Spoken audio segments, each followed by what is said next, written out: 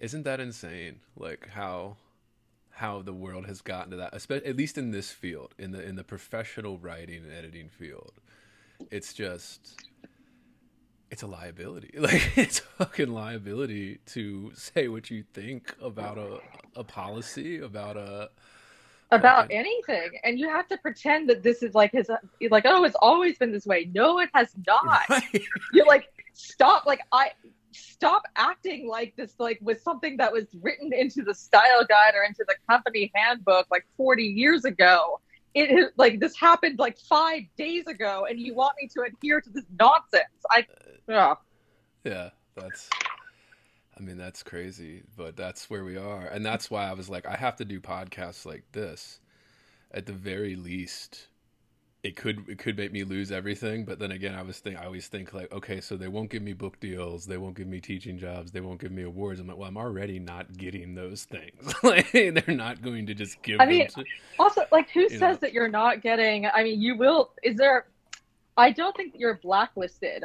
I don't No. think there's a reason why, yeah, of like why you're not getting certain things, Right, except yeah. for, I think, like, what we'll get into. I think there's just like a surplus of people, especially after the blogging boom in the 2010s, who were told that anybody could write, that anybody could do it. Yeah, like that. In a way, it was kind of true that like all it really took was savvy marketing, like good search engine optimization. Like all you really had to have was media and internet savvy. It did not, or even just like great photography skills, and that was also true. You didn't. A lot of these early bloggers weren't really writers at all. They were just Right. very, very good at kind of beating Instagram to its game, like early on. Yeah, and I would, yeah, I mean, I agree with that totally. Yeah, how, yeah, there are good parts where we kind of, yeah, anybody could do it. Anybody could do this now, but it's also, the business model itself is drying up and all that. So yeah, I know it comes off when I talk about it sometimes as, yeah, me being more like bitter, or that like I'm thinking that like I'm being blacklisted, or yeah, I don't think that at all. Yeah, out there, listeners, I don't think that at all. I do. I understand it's difficult too. Like, I've been trying to get books published the last 4 years, and yeah, it hasn't happened, but like that's normal. Like that's the norm, is trying for years to get your first shit out there. Like, it's not just going to be like, oh, you have a book? Well, let's publish it right away. Nobody's going to do that. Uh, but yeah, I am close. And when you and I have been chatting for a little bit now, and I am reaching that point where I'm close to giving up and being like, well, maybe I should just start like serializing some of the stuff I have on a Substack, or like self-publish it or whatever. And then I was like, well, who I would hire to edit? It would be Sam. It would be you. Yeah. Well, one, because That you're the you only one I know, but like still. I don't think that's true either, but I'll take the compliment.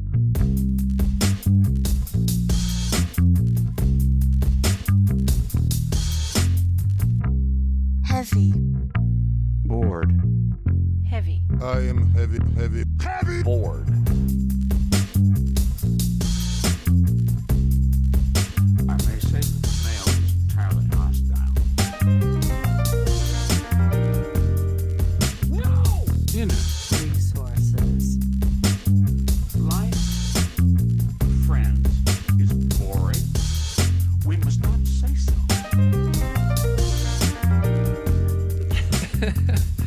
I would have to It use is. your services. Yeah. Oh no, but I will say that so one reason, I'm sure you remember the freak out over Substack in 2021. So Substack now, like I forgot who their director of partnerships is, but whoever they're doing is doing incredible work. They have brought almost every single person who was ever interesting, any sort of like interesting writer, in any genre, like across like not just media, but I think also just like literary, just authors. A lot of them have Substacks now. And I think as somebody, I think like, who is it? Is it Sharman Alexi who is like serializing one of his novels on Substack? Like, there are quite a few people doing that now. But I think you remember the freak out from a long time ago. And, it was just like, oh my God, like it's becoming a hub of fascism because, like they will refuse it. Like, because one of the key tenets was, free speech rules always. Right. And, that free speech kind of like freewheeling culture is what produced some of the first Substack pro people, not just, Michael Tracy, who I work for, but Matt Iglesias is one of the only people to kind of like go from the 2000s blogging boom into Substack. Like he went from blogging at Center for American Progress, Think Progress, to doing what he is now.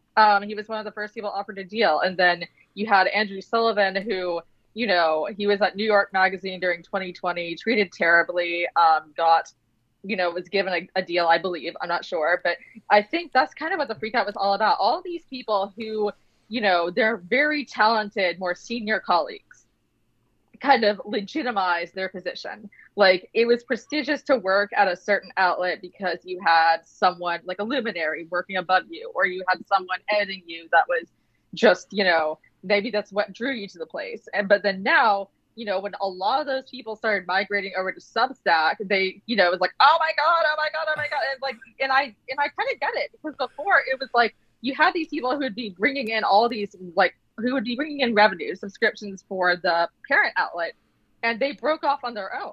And then also you had like people like who I work for, just kind of iconoclasts who managed to stay afloat on their own and contribute and build a life for years, like despite all of the backbiting, despite all of the, you know, like maybe he's too controversial, we don't want to publish him. And he has a massive platform. And it's not because, you know, he's a fascist or whatever. It's because like, or you know, and like, yes, I understand that some of these people can like have very spicy takes, but it's not even because of that. He was able to kind of do that because he was doing kind of like what that article said, the Nylon article, even though he's not an it guy or a literary it girl, he was able to, you know, build an audience like from an unusual method and then use that to springboard into serious journalism.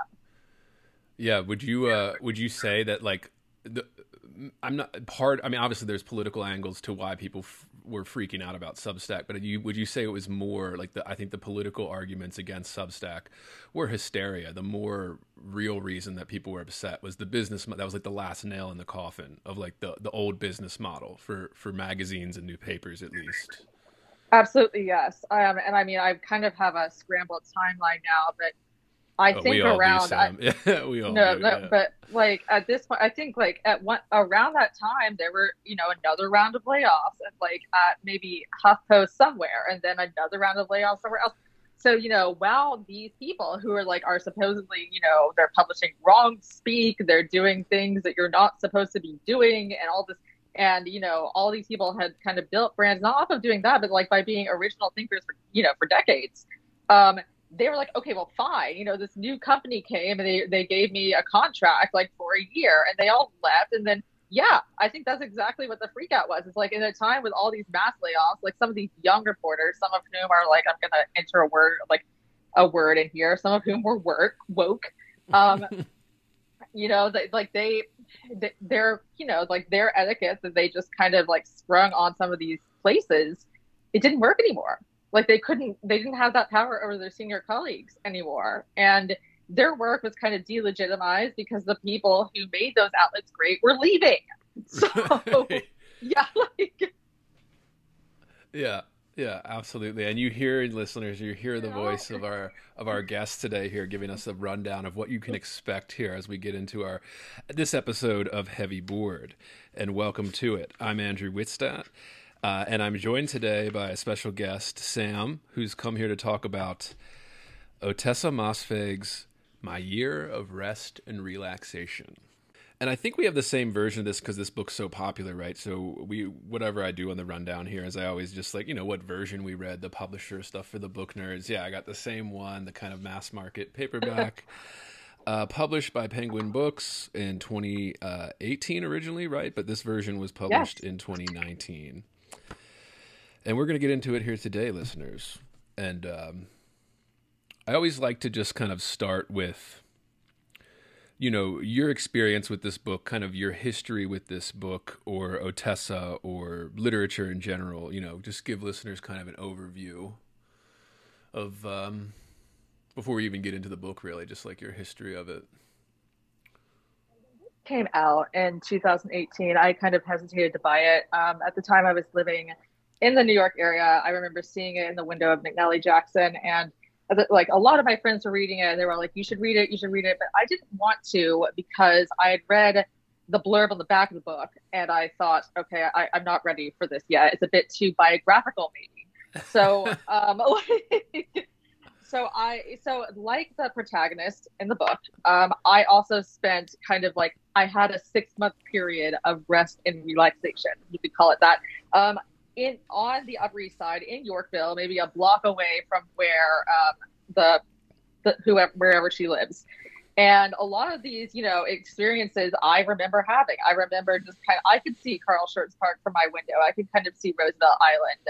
And I remember like waking up and seeing the Brearley girls go to school and thinking how old I was and just like how ancient. At the time I had taken, I graduated college a little bit later, and I had to take some time off just to kind of deal with a physical disability. And at the time I was subletting this place uptown. And I just remember just kind of feeling numb. I had this vision of like, just like scribbling, like writing, like as the sun was pouring into my like white box and that I was renting. And I thought it was going to be like, the start of a new life. And it really was not. It was more like a purgatory time for me to get organized. So I didn't want to read this at the very beginning because I was like, oh God, like I don't want to think about that time when like I was probably not the greatest friend to some of the people who cared about me, or like when I basically was just like, I was sitting there watching like dopey TV shows and like kind of thinking like, oh gosh, like what am I going to do after this? Like I've got 6 months before I go back to school. I can figure things out. So that's my history with it. But then when I finally read it, I was very stunned. Like I was very impressed. I thought that, so something that I kind of get from a lot of these books that take place in New York and they're written by millennial women is there's always, maybe it's because, Ottessa is a very different author. So she has this kind of like deadpan, unembellished prose, and that made me appreciate it, because usually what you get with these is the protagonist kind of like makes it a point to signal something, like either I don't belong of this culture, of this city, or there's some sort of just like waving, like they break the fourth wall somehow, or they like wink at the reader a bit, like like, well, this isn't me. And like she doesn't do that. It's darkly hilarious, and like there's a lot of like she's sending up a certain kind of culture that was present in the very like late 90s, early 2000s, but it's just not in your face. And I think that that's what makes it different from a lot of the books released during this time. Oh, absolutely. And I feel the same way. And we were chatting a little bit about, and I want to get to this, about how this book was kind of a breath of fresh air reading it compared to like all the other kind of contemporary novels and stuff that come out. And regular listeners to this will know that I do not keep up with the latest and greatest kind of stuff that comes out. It's just too much for me. So like if something gets a reputation and then I'm like, okay, I'm interested, so I only knew the book by reputation as like, this is Ottessa's big hit. This is her big kind of, she had couple books before this, but this was her big kind of like breakthrough into the mainstream and all that, and everybody talking about her book and her stories, and made her career, I guess you could say, although she had a career before this. But yeah, so I only knew it from reputation. And then, the next question is usually, how did it read for you? Just impressions. I mean, it was, I reread it again before coming on here, and I forgot how just like delightful it is, and just how close that she truly understands, like I don't want to say that she experienced it, but she understands that feeling of kind of like being numb, being in purgatory. Like just even like the prose is very like just on the page. It was a very easy read. It was a smooth read. And it, these days I feel like there's a lot of just kind of, I like purple prose. It takes me out of writing. Like it's overly descriptive. This was just like, I was very like within like the first couple of chapters or like first couple of pages or like, I was right there, like in the protagonist, like, badly decorated apartment, like on that Pottery Barn couch, the sweat stains, like with like videos going in the background. Yeah, and I will say, I guess it's uniquely millennial in that way, even though I guess it's talking about a time. If you're hearing this, it's because you are listening to the free public feed of Heavy Board. To get complete, uncensored, uninterrupted, full access to this podcast, become a subscriber at patreon.com patreon.com/heavyboard. That's right, Heavy Board is made possible by subscribers like you. For less than 1 cup of coffee per month, you will receive private access to uncensored, full-length episodes, Jerk Shop, heavy bonus content, subscribers-only AMA episodes, bonus extended interviews, and more. Come join the conversation today at patreon.com/heavyboard. I guess there were some millennials that were approaching like their 20s at the new millennium.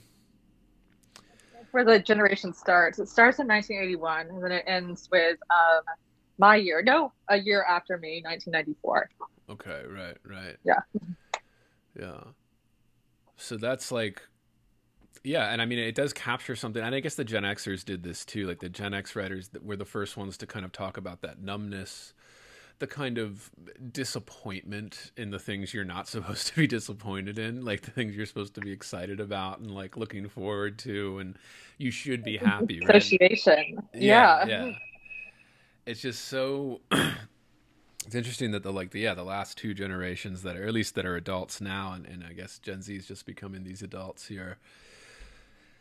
We're the ones that felt this. Like, you never saw like boomers or the silence being like, oh, I'm miserable because everything's just boring. It was like, I'm miserable because I'm in poverty or because of the Great War or like whatever, or Vietnam or something. But like here it's just like, everything's great and I'm bored. Like, it's very like, unique.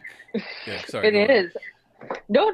I was going to say, I don't even think like it's very clear that it isn't just because she's bored. It's because that like she was expecting meaning out of things, especially after kind of having this, I guess, tough childhood where there wasn't much of anything. Like she had all the status markers, and she had just kind of like her best friend Reva says, like she has all this stuff that's supposed to make her happy, but she's not, because I mean, at the time, I think like it kind of, symbolizes the beginning of a zeitgeist in a decade. That was kind of the complaint about the 2000s, right? That, it was like raunch culture and everything was superficial and plasticky, and like the entire zeitgeist was kind of like a bright pink, like a hot pink, like the cover, not a millennial Right. pink. Like it was a very, it was a different time. Like when people kind of like reminisce on the 2000s now, like my siblings who wear Y2K stuff, or they talk about, like, of course they don't remember because they were born in the 2000s. I think that like they forget like why we landed in our wretched decade now. It's because, really, because for a long time, I think especially like leading up to 2008, like that was the complaint from everyone. Like everything is too superficial. Everything is just kind of like hard and like shellac. Like if you hit something, it will bounce back at you. It was very much like no one like had any regard for the future, and like the past is just like an afterthought. Everyone was just kind of like going. It was a very materialistic decade. I think that she kind of captures that very well. Yeah, absolutely. Yeah, without like being obvious about it, but you just kind of, you see like how like these people who were born in the early 80s, how they came of age. I think this is something like we didn't experience. Yeah, because I guess at the year this takes place, it takes place from like 2000 to 2001, basically, right? Like, and I guess for me, I would have been in middle school at that time, like 11, 12, the 9/11, I was in 6th grade, Miss Magar's English class when the towers went down, and then they made the announcement, like all that, but yeah, I mean, and I think there's some confusion about it now too. Hindsight's, it's always easier to look back and like, oh, that decade had a lot of numbness to it, even though we kind of are nostalgic for it now, just because everything's so censorious or oppressive in certain ways, and it's unique ways that they're doing that it is in this culture now, but. It is like, I think, she's not the first writer to write about that period. Or maybe she was like the first to get a huge, big, popular book from it in recent years. But there's a couple now that I've noticed, like a couple books that have come out recently that are about that year, like the 1999 to like 2001 era. Like people are just like really nostalgic for that time right now. And I guess it's okay. It's 20 years removed, so it makes sense that it's coming back a little bit with trends and things like that. But yeah, it doesn't repeat itself, but it rhymes. I think that might be another. I think I talked about this recently with a friend. Like a lot of what's happening then is sort of happening now, except that we don't like have the same distractions or even culture now. Like if I were Generation Z and we're about to approach a war, maybe, and we're seeing the phrase "axis of evil" pop up again, I would want what we had then versus what we have now. I would want, the auto-tuned pop music and less internet, less social media, so you're not seeing all of this play out all the time. Right. I would want just kind of that. I wouldn't just call it carefree, but just, I don't know what you would call it. Someone called it just like unhinged capitalism, but that just sounds pretentious and weird. But I guess just like a sort of materialism and like apolitical environment that just, shadowed over all of this. Yeah. And I always point to social media, I guess, being the thing. I guess that's the big thing people are reaching, but it's hard to write about this time right now. It's hard. So if she were to set this in present day or, a couple years ago, it's really hard to write about, maybe because of what we're living through being so absurd and so obsessed with, like the political angle first and foremost on all fronts, which is really the issue. And most listeners to this know, like I come at it from that angle, whereas I'm like, the politics isn't necessarily the problem. It's the emphasis on politics that's the problem. It's the putting that before anything else, whether we're talking about visual art, literary art, like any movies, TV shows. That's a forced framework that I'm just desperate to get everybody to see, to be like, we don't have to put the politics first. Like always exceptions for books that are explicitly political, that if it's written into the book or it's in the project or the art piece, of course you have to talk politics, but it just, it becomes first and foremost, and it makes it so that everybody's a little on edge, and it's the tension. It's the tension that everybody feels right now. It's the main source of any disagreement right now is political, and it's just, and especially in the writing world, I think people like to deny it. They like to pretend it's not as bad as it is. Whereas like we're in full blown Red Scare territory, basically, like, and we've been there for a few years now. Like, but I guess the good news is we do see it kind of shifting away a little bit. And I think writers like Ottessa are part of the reason that's happening, because she's just consistently refused to engage with that kind of stuff and just be like, no, I don't have to engage with politics first. I'm going to do the writing first, the story first, and then, people can say what they say. And just having a big writer, a big, great American writer, saying that over and over again and not budging, even though she's like hardline on it or anything. She's never been like, I refuse, but just casually doing it, just the way she does it. Like we need that. We need good American writers to just not do it, just not participate in the politics first and just do their thing. And the more that happens, the more we're going to see. I like to think that we're going to start moving away from this bullshit and get to, more people like Ottessa writing more books like this that are great and fun and cool and a little bit edgy, a little bit provocative. Like this used to be the norm. And I said to you when we were chatting, and I said in the beginning of this episode, listeners, like it was refreshing to read this book. It felt like I was reading a book from like 20, 30 years ago almost. Like that was my first impressions, like first couple of chapters. I'm like, whoa, this thing feels like it's from another era. And I get she's setting it in the 20 years ago, but it's like, this is how books always used to be. They always used to be a little bit funny, a little bit edgy, a little bit provocative, maybe a little racy in some scenes, some hot sex scenes or whatever people like get uneasy about or whatever. And it just used to be the norm, and everybody just knew that novels were supposed to be this. They were supposed to be refreshing, provocative, interesting, titillating in these weird, almost even taboo ways. And it was okay because it's just a book it's just words on a page. It's just a fucking book. And like this is how we get so that we just do this. And I think the fact that she's just did it unapologetically is just great. And she deserves all her praise, listeners, Sorry, I've been talking for a while, yeah. Well, I was just agreeing with what you said. It's very raw, and I think one other thing that maybe people are not used to, I noticed this, is it's kind of detached. People might disagree with that interpretation, but I think what we've had maybe for almost 10 years, 8 years, and it was brought about maybe by Lena Dunham and Girls, I'm not sure, But I really like that. Yeah, I like that. What? The idea that it might have Lena Dunham and Girls changed the detachment. Sorry, keep going, but I'll follow up. No, for sure. So, but yeah, I think what happened is they saw that, and then all of a sudden, just oversharing about everything became the norm, especially even in literature, like even in just fiction. All of a sudden, like it wasn't just online confessionals or like fun kind of gross out BuzzFeed articles. It wasn't just that anymore.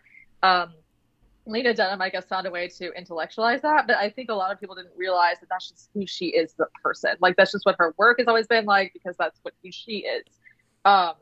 So that's what really kind of struck me. Usually I feel like this would be like a full blown confessional, and like she would just be like, if if Lena wrote this, or if any like one of the crop of other kind of contemporary fiction writers wrote this book, I think you would get that more. You would get, it would be a lot sloppier and warmer, maybe. It wouldn't be cool and detached. And like, there's a part where she's describing, like every time that she describes going into her like sleep hypnotist, basically, it's just completely like, you feel like she's watching herself do it. It's very clinical. It's very like, it's very crisp and deadpan and just like unadorned. And I can't remember the last time I read anything like that.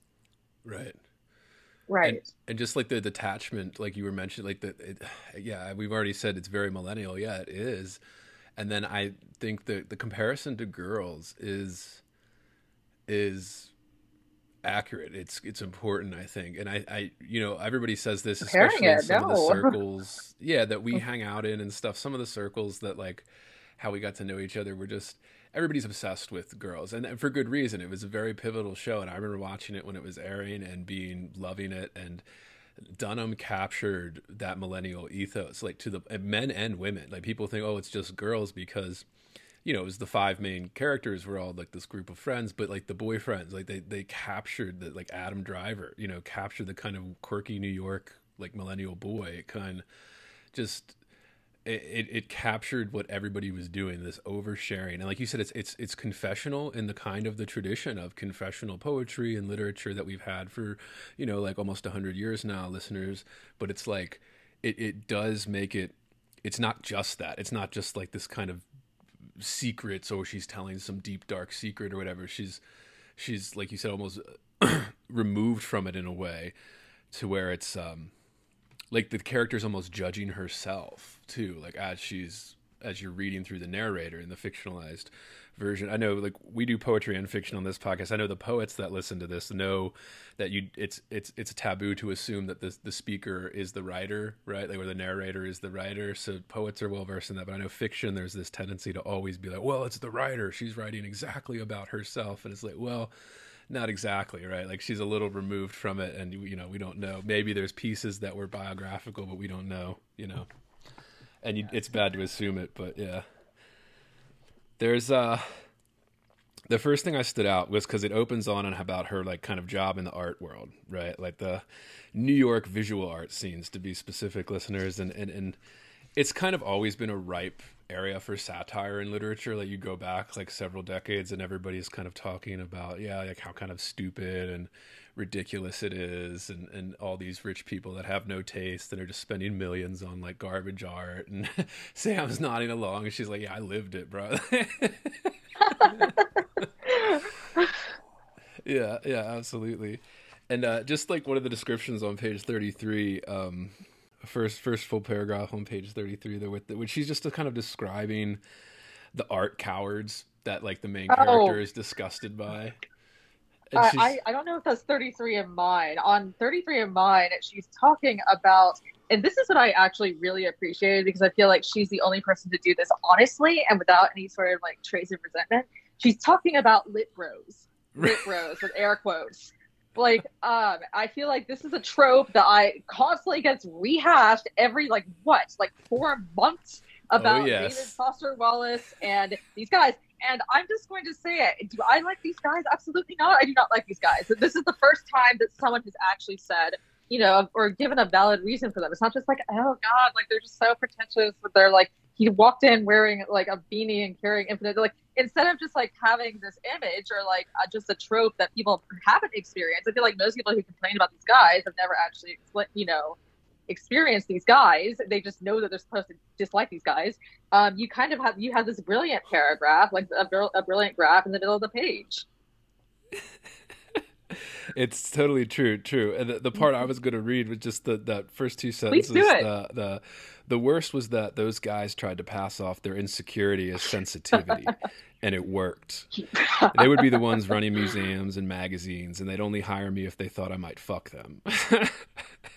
And I was just like laughing to this because it does capture that scene that the insecurity as sensitivity is one of the most, like, I guess I'll call it a truism, because like it captures that kind of, as someone who was a former sad art boy kind of, or that's, teen years to early 20s coming into this scene, she captures it. She knows Ottessa's been around these people, and like you can just there's something fake about it always. There's something that's like a little bit performative, and it's all about this kind of deep-seated insecurity and blah blah blah, whatever. But yeah, that's why she even says why. And I think it's because I think a lot of these guys, it's not just for the love of books, it's not just for the love of art. They kind of form their identities in opposition to someone else who they always kind of see as their permanent antagonist. And she says that on the page before it. I'll read from it actually. Yes, please. Yeah. All right. So I think in the middle of the page, an alternative to the mainstream frat boys and pre-med straight and narrow guys, these scholarly, charmless, intellectual brats dominated the more creative departments. As an art history major, I couldn't escape them. Like, yes, I think, yeah. Dudes reading on the subway, reading Proust, reading David Foster Wallace, jotting down their brilliant thoughts in a black moleskin pocket notebook. Beer bellies and skinny legs, zip-up hoodies, navy blue peacoats, and army green parkas. Like, it's incredible. It's the first time when I've seen the trope, and it's like, that it isn't born out of resentment or even, and it's every time I hear someone complain about these guys, it's like, I don't think you've actually experienced this. I don't think you've been on a date with one of these guys. I don't even think you've been in a workshop with one of these guys. I think you just know that you're supposed to dislike them. She gets it. Like, she knows why I think the original trope came around. Yeah. And that hits. It does hit because it hits that truism, that little bit of that kernel of truth that we always seeking in fiction and things like that. Yeah, like, and it kind of even describes, I bring up Lindy Man stuck culture or whatever. It does describe this kind of stuck, like, because this same person still exists. They're still reading the same books on the subway, right? Like, they're still trying to pass off their insecurity as sensitivity. Like, they're still trying. They're, like she says, that one, afraid of their own dicks, afraid of themselves. And it does capture a certain millennial male psyche, I think, where there is these levels of insecurity that nobody talks about because there's a bunch of reasons for that, I guess, but it is kind of, there's a uniquely male insecurity wrapped up in that. I think that she's just putting her finger on in this nice long description that you heard Sam read and I read parts of it. It's a couple paragraphs here. It's just a great section there in that chapter. The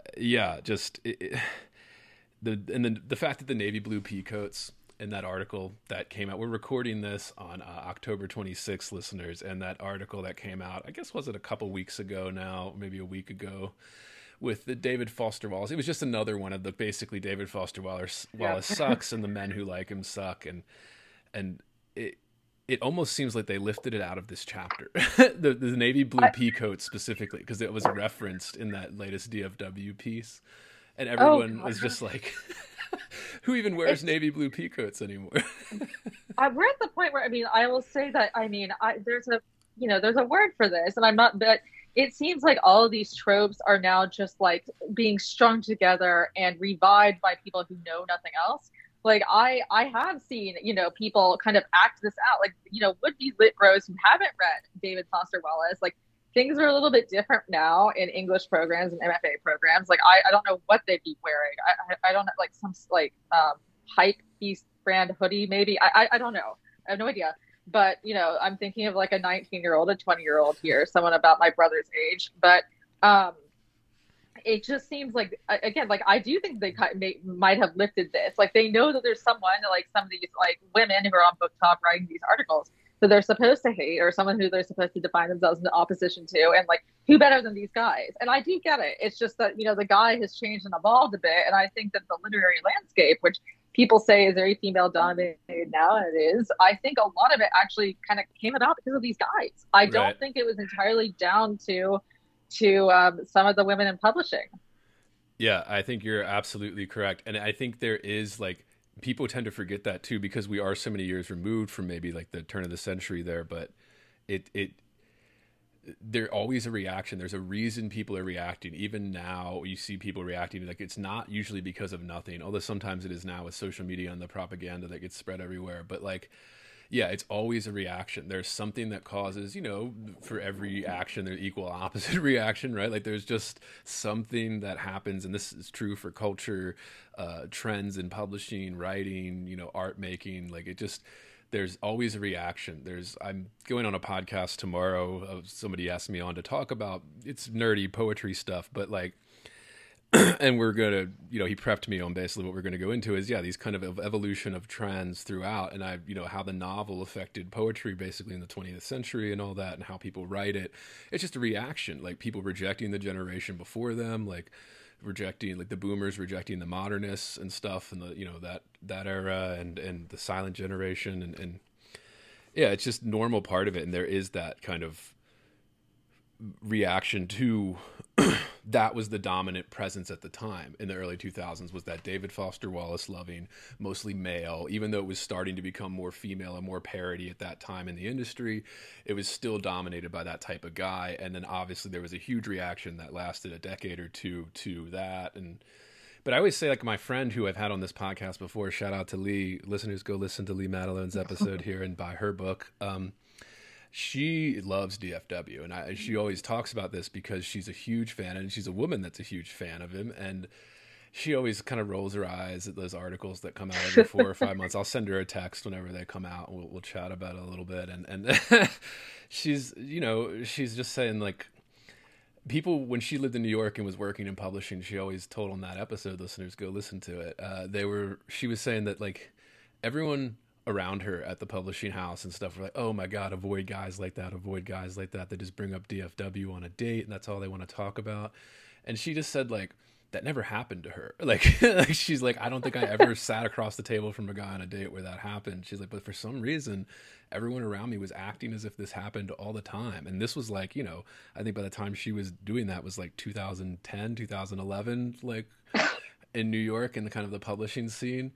And she was just like, I don't know. Like, is it an older trope that still exists? Or I guess is what I'm getting at. Or if it's even fucking real, is it just like a fake thing at this point?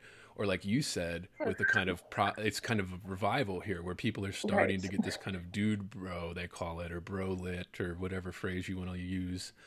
There's starting to be a little bit more of a revival of that because it's been 20 years of reaction against that. And now it's like, okay, of course it's going to go in cycles. But yeah, really good point, Sam. Yeah, sorry, I didn't mean to like start chatting, but yeah, this is why Sam came on. Yeah.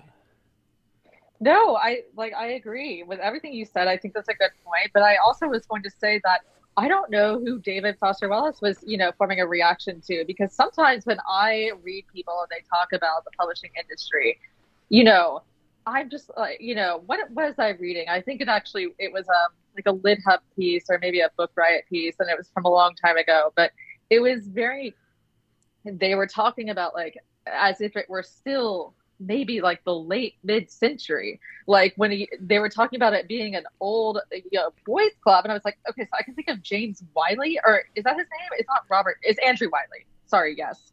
So we've got one geriatric on deck.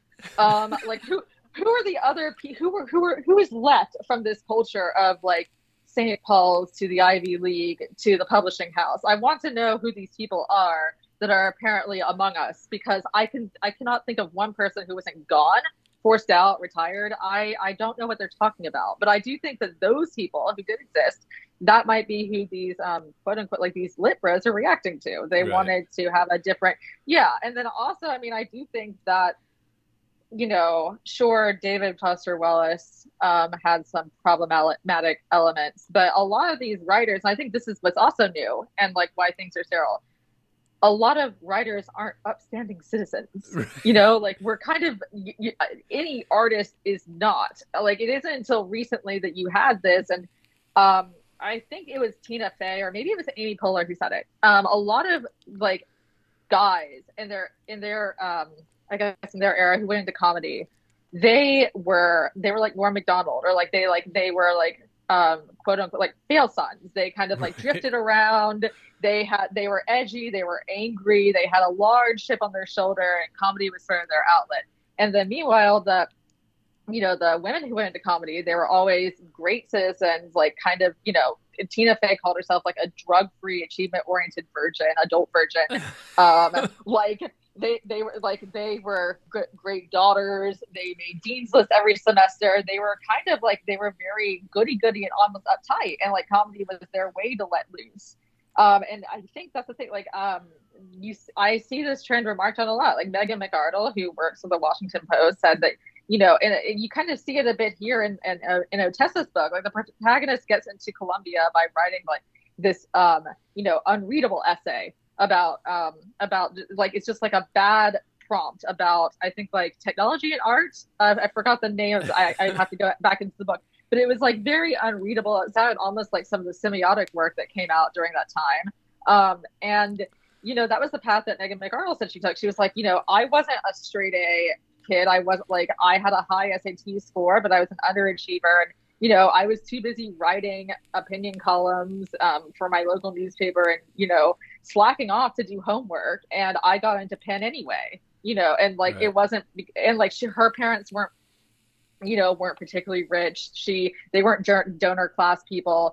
But I think, she clearly is a brilliant person, and she managed to kind of like make her career just through writing. And I think like you see that in the protagonist too. It's like, I like walked my way into Columbia. That doesn't happen anymore. Yeah. And I think like that also, I mean, people say, and I think in a way that is good. Like I think meritocracy is good, but I think that's also what kind of brought us this new class of writers and artists who are maybe more like what Tina and Amy say they were, like very just like, great, like upright, uptight people, right, who like let loose through comedy and, really found their voices through comedy or like through another dimension or like through art. They were a different kind of person. Absolutely. And there is that, and it's become more in the discussion like the last 100 years, basically, or last 50, 70 years with class and writers and all that, and how it affects, people be like, oh, if you're a lower class person or you were raised lower class, your family had less money for education and all these things, like, kind of the striver class of people, upper middle class to upper class. If you're hearing this, it's because you are listening to the free public feed of Heavy Board. To get complete, uncensored, uninterrupted, full access to this podcast, become a subscriber at patreon.com/heavyboard.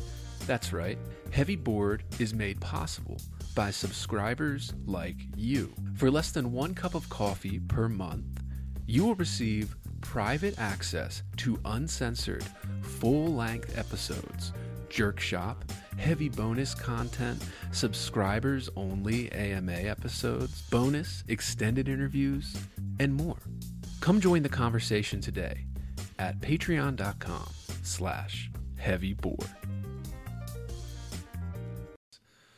And it just, they're telling me how the lower classes have a harder time getting in, and that's true, but it is also like, it's a recent thing, as I always like to say, like people look back at the canon and be like, oh, well, all these people were wealthy with trust funds. It's like, yes, they were, because before like 1950, like industrialization, if you didn't have a trust fund, like if you weren't from a rich family or something, you didn't have time to sit around and contemplate life and write these like modernist style texts. Like they were all wealthy from wealthy families because nobody had time. They were like working their ass off, to survive. And more recently, you could be getting in from a lower class, but it's still the same thing. Like it's still the same. Who buys the most books? Well, the middle, upper classes. Like that's who buys the most books. And it just, I don't know. I guess they're just, my point is just that it's always looked at the wrong way when you start twisting these kind of classes as to who's allowed to write about books or characters or different classes of people or anything like that. But you also made a good point about that kind of the anger that these, particularly the Gen X and I think millennial and even I think Zoomers, although it's very repressed in Zoomers here, the anger that a lot of young men have, and it's for no reason. Like there's no good reason for young men to be that angry, but they are. And I remember it very well when my phase of it came through. It's those teenage years into your early 20s. You are incredibly pissed, and there's no reason for it, like usually, but it's just I don't know why. And then you find these different things. So I heard a few smart people talking about, the kind of new metal when we were growing up, the kind of corns, the stuff that was coming out, all that kind of rap metal, very angry. Teenage boys loved it, right? Because it was just a place for them to go in and they could just mosh or something, like push people around, and it was fine. It wasn't like a destructive thing, although I guess some people did get hurt in those pits. There's always the horror stories of those concert pits. You never want to wear flip-flops to one of those you get a broken toe. I remember I was at a Modest Mouse. This is completely unrelated. I was at a Modest Mouse show once, and I love Modest Mouse is my favorite band. Like I fucking worship Isaac Brock. Although I admit their last couple albums, they've fallen off. They're almost 50 now. They're old, but but I love them too, and I listened to them religiously for a long time. Yes. Yeah, and they were playing a set, and this was actually in DC. I was at 930 Club in DC because I was still living in Baltimore at the time. And I went with a bunch of friends and my wife. We weren't married at the time, but we were dating still at that time. And it was like all these people, they started playing dance hall. And so I went nuts and started dancing around. That's only like a 40-second like little thing they were doing on stage. And then everybody around me, this one guy's like, "Oh, I'm in flip-flops, man. Like, come on, blah, blah." And I just stopped. And I looked at him. I was like, and I was a little drunk. I was like, "I don't give a fuck." I was like, "Get in the back. Get in the back if you have flip-flops on, you motherfucker." Like, and I guess I'm a little intimidating when I'm like talk to people when I was like drunk. No, for sure. Yeah. But and he just kind of shut up after that. I was like, "Yeah, don't fucking talk to me, bitch. Like your fucking flip-flops. Oh, my toes." How old were you? When was this? It's probably like 24, probably. Okay. It's like 10 years ago, yeah. Just a dumb, angry kid. Yeah, that just like, "Don't you fucking tell me anything. Get out of my face." But yeah, it's just like a Modest Mouse concert, like of all things. I think I just have other, albums of theirs in my head. Like you mentioned them, it's been such a long time, even though I do love them. And I thought randomly of Wild Packs of Family Dogs or like something like so that. Important. I was like, what, what are they moshing to? Like, of course it would be what you were talking about. Yeah. I was. And some of their earlier stuff, like before that, before the Moon in Antarctica, when they had that really kind of Seattle grungy punk influence to where they were just kind of lo-fi 4-track recorders in a shed in that trailer park. Yeah, they have some more like kind of punky shit to mosh to. Speaking of like what we were talking about with, I guess, like stereotypes being reified, I saw somebody the other day, like kind of one of the same kind of people who like to talk about Lit Rose talking about Modest Mouse, and I laughed. I had to admit, it was like you can really tell when Modest Mouse stopped doing heroin. Like that's why the last couple albums were so bad. I was like, oh god, Yeah. And I'm a millennial, so I didn't even when the first couple albums dropped in like 97 or whatever, like I wasn't listening to them then. I was like 8 years old. Like I wasn't listening to indie experimental rock, but and I came to it later. So like people shit on them for the Good News for People Who Love Bad News, the Float On, and then the We Were Dead. But like those are the first 2 albums I came to, and I fucking love them. Like I think they're great. Like, and even that, it has a little bit of that apathy to it. It has a little bit of that kind of Gen X millennial kind of numbness to like a lot of those lyrics, a lot of those songs, a lot of the kind of, even this is the weird experimental stuff. And they weren't the only band doing that, but they did become like kind of the most mainstream that did that. But yeah, I'm glad Modest Mouse got brought up. I say listeners guest, when you're a guest on here, just bring up everything that I love. Yeah, Modest Mouse, Vonnegut. I'm glad to hear that you're a fan.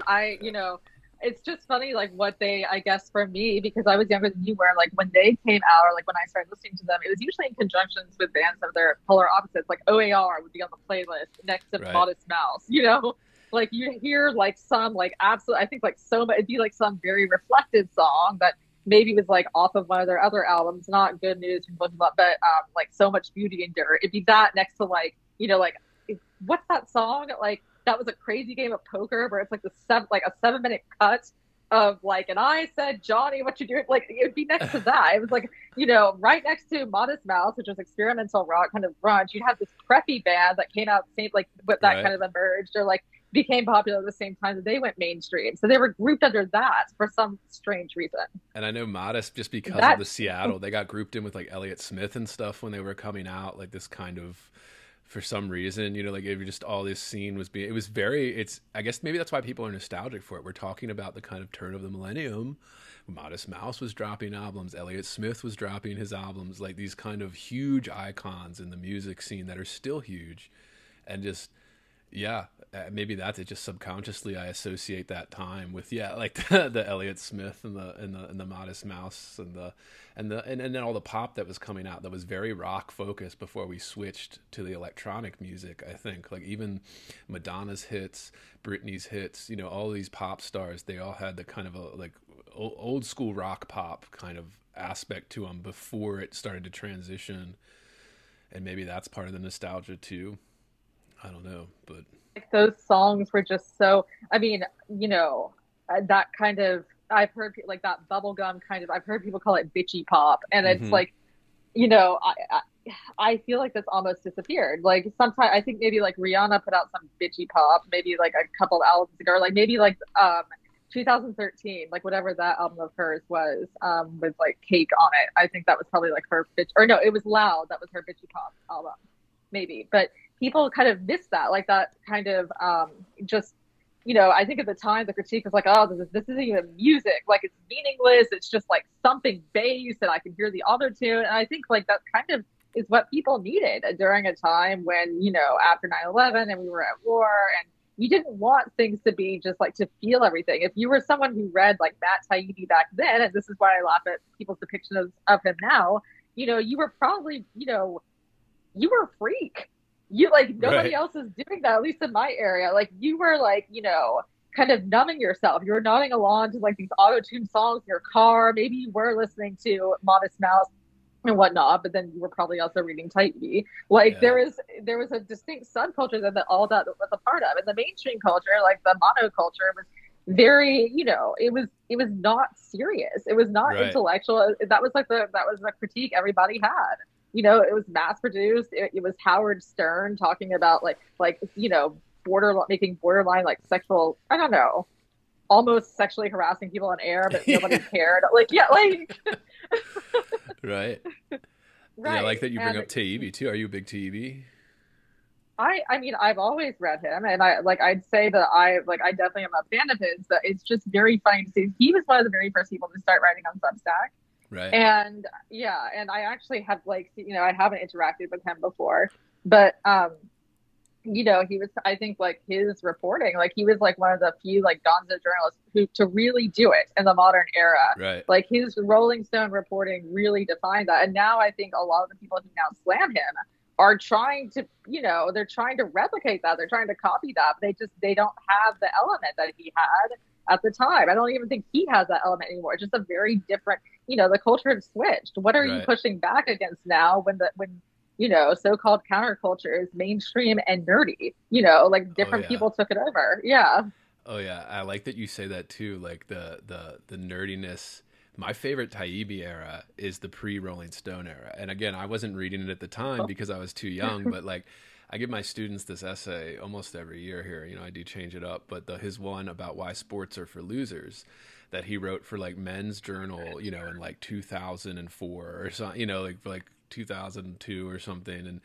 And he was writing for all those men's magazines, and he's writing about like how hot Anna Kournikova is and like all that. Like it was just great stuff. And I always give my students that one, to why sports are for losers, because it usually gets quite a reaction, from the men, especially in the room, the kind of who, it's always interesting. You see a student, especially a male student, that would not very interested, they're going through the class, but they're not like, passionate or anything. And then you give them that Taibbi essay, kind of, it's usually around the third essay, I'll give it to them, and the reactions, that you'll see them light up a little bit, usually because they want to argue against it. They want to say, well, I like, baseball, or I like basketball, I was like, yeah, tell me more, like they get kind of animated about it. I'm like, yeah, only Taibbi could.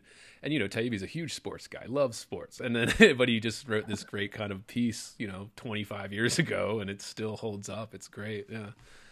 Hard to find though. I have to like keep a PDF of it, because like the old website or something, like the archives, you have to go through. Like, to me, I don't have it. Like I used to have like one of the first issues of N+1, here in like my little like apartment. I don't have that anymore. Yeah, please send me that PDF. I'd love to have that, just in the archives. Yeah, I know you and I chatted about N+1 before too. You've mentioned N+1, and just kind of when you and I were chatting, and we're just kind of lamenting the state of literary magazines and things like that, and yeah, like how important those kind of magazines like N+1 were, and at that era too, like at that era where the first internet magazines were starting to pop up, and with that the literary magazines, and fuck yeah. Shit, we're going so far off of it too, but there's a way to circle it back. In fact, I was just thinking about it. Please. When my year of rest and relaxation talks about, Ducat, the art gallery, of course, like you were saying, like it's like ripe for satire. It's such a it's like, oh my God, like I know these people, I've lived it. But at the same time, you can kind of see that, there was a bit, if it didn't work out there, like if she didn't go into like her, year of sleeping, either there was something of value produced, or like there was always a new gallery or a new venture being started. Like at that point, the city, it wasn't like, even after like Bloomberg became mayor, and like I was too young, I didn't live this, but I think what's like kind of missing now is when, people are like, oh, like in like New York used to have a scene. It's like, well, okay. And like, it used to always have violent crime. I was like, okay, so this is a little bit different. There's crime now, but then it's also expensive. And then also the scene is gone and dispersed. So it's, right. You can't really just like write it off and be like, oh, this is just, one drawback to living here and being part of a creative community, because everything's dispersed. I think like the 2000s is when that kind of started. Not just like, people being dispersed, but then also it was a time of opportunity. Like things were popping up everywhere on the internet. There was N+1. If this gallery and the book shut down, there'd be a new one next week. Right. Or and like she goes to that party on the Lower East Side, and she kind of talks about who she saw. And like even though the people there sound superficial, you kind of know that they aren't like that wacko. I mean, the guy that she ends up giving her keys to and like letting him do things. It turns out that he was an artist, even though he just wanted to shock people and get a superficial reaction. Like he was at least putting in the effort, I guess. Right. Absolutely. The way that they like kind of the fakeness of it, and the how you can use that to your advantage too. Like that's something I've actually picked up on in the internet era too, here with this podcast, and just, trying to market it and send shit out, and just not that you're trying to shock people, but just the kind of like you have to make that effort to market yourself. However, you do have to be a little bit conscious of how that's going to play out when you're marketing yourself, in these, how that's going to play into your reputation. And I'm already noticing things now where people are like, oh, well, you like that a lot. And I was like, I don't, but I guess because I talked about it like, 3 or 4 episodes in a row. So people are, oh, well, you're obsessed with this. And I'm like, well, I'm not, but whatever. But yeah, I do want to hit beauty, especially the theme of beauty, because I think it's very important in this novel, especially like this type of kind of like careless or effortless beauty, right? Like this kind of, and then like kind of gearing that towards how it's like an asset and a burden, maybe. Or yeah, what do you think? You're quite like, yeah, you're spot on. And in a way, like what she's talking about here, like right now we have this kind of resurgence of quiet luxury, or, and I think what's really funny is that I hate the term generational wealth. I think it's vulgar. I think it reminds me a lot of socioeconomic class, where people take it out of context because they feel uncomfortable, or they feel insecure talking, like using, I guess, like a more like using vernacular, or just saying like he's middle class, she's working class. They have to talk about, so like, place it in like, oh no, but because of her income, and then also her social, like they have to pull a term from sociology. But I think that, it's both an asset and a burden. And here it kind of shows that, like, Reva is constantly trying to keep up, and, she's doing it as much as she can. I think that, like, that's something I related to that heavily. But I think people are always trying to chase down, especially in the literary world, just like this, when you saw it in that Lit It Girls article, like this effortless idea. And I think after like a whole era of oversharing and, confessional pieces and books, it's starting to kind of come back into fashion. Like this is what people were reacting to before, I think, with Lena Dunham style stuff. That's why I was like, oh, like you took something different from my point.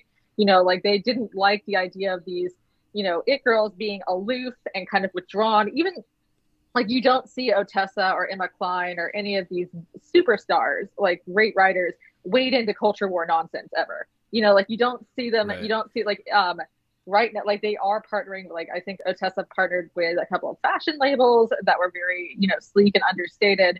They're trying, like their brand building looks very different. And I think it's not even about, quote unquote generational wealth. I think it's the idea of putting forth an effortless facade where people might assume that about you, like to succeed now, to become one of those. And I do think it's like both a burden and both an asset. And it sounds like for this protagonist, it was like, I don't know if she's as pretty as she thinks she is, like maybe she is, but it also sounded like, it sounded like this is someone who was just like very withdrawn, and because she was gorgeous, like she assumed that was why. I don't know. Yeah. Right. There is that, yeah. And I always talk about this. I always use the professional sports example, but it is, it's true for, I think, beauty and like being put together at the same time, where people don't like to see the effort part of it. They like to see it's sexy when it looks like you didn't try. But like so as like professional sports people are like, oh, it looks easy, but like that's incredibly hard. And these people have been working for decades to be able to do that with their bodies, like, yeah. And but it looks effortless when you're watching it, and you're like, oh yeah, it's kind of like a show too. Like when you're watching a play or whatever, you don't see the part that took months, putting the sets together, the actors doing these scenes over and over again, the work that it takes, the effort. We just see the after, the work after all that effort, the beauty after all that effort. And then we're like, oh, you don't even have to try to be beautiful. How dare you? And then we hate them for it. Like, oh, they don't deserve it or something. But that is, I think it's also very our generation, right? Like this kind of, like even now, the discourse, right? It's always about who's hot, right? Like the social media changed things to where people can say, everybody gets to tell you what they think right away in real time. And that includes, they get to say, ad hominem or talk about your appearance in real time. Like that can be used against you in a lot of different ways. And it just, the hyperfixation of it, like maybe we're more fixated on it now than we've ever been. Like, I don't know if that's just my bias, what I follow online, but I think it is important, and it's to this story and to really Ottessa's overall body of work too, right? Like the beauty is a big part, and I guess kind of female coded to some extent, but it's becoming more not just female either, because there's a lot of men that put a lot of effort into that, the fillers that men are getting in their faces, and hair transplants, and I do know a little bit about this, like the kind of manosphere stuff with you see these men, who's taking steroids, who isn't. Hey, would you believe there's still an extra hour of conversation left? Well, there is. And if you want to hear the full uncensored episode, you need to subscribe at patreon.com/heavyboard, where you will receive full uncensored episodes like this without any interruptions, ads, or anything else. And that's for subscribers only at patreon.com/heavyboard. So, what are you waiting for? Subscribe today and join the conversation.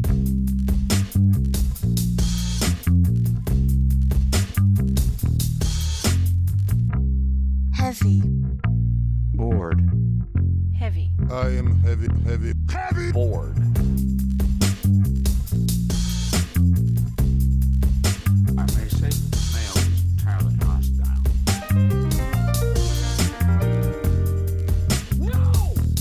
Resources.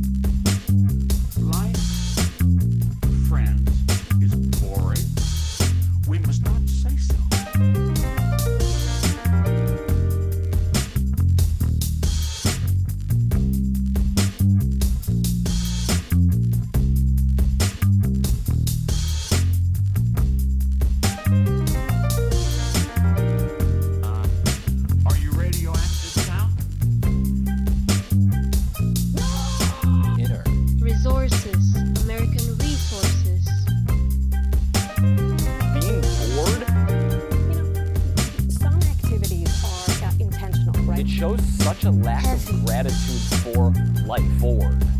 I aspire to boredom, I should say. Bored. Heavy.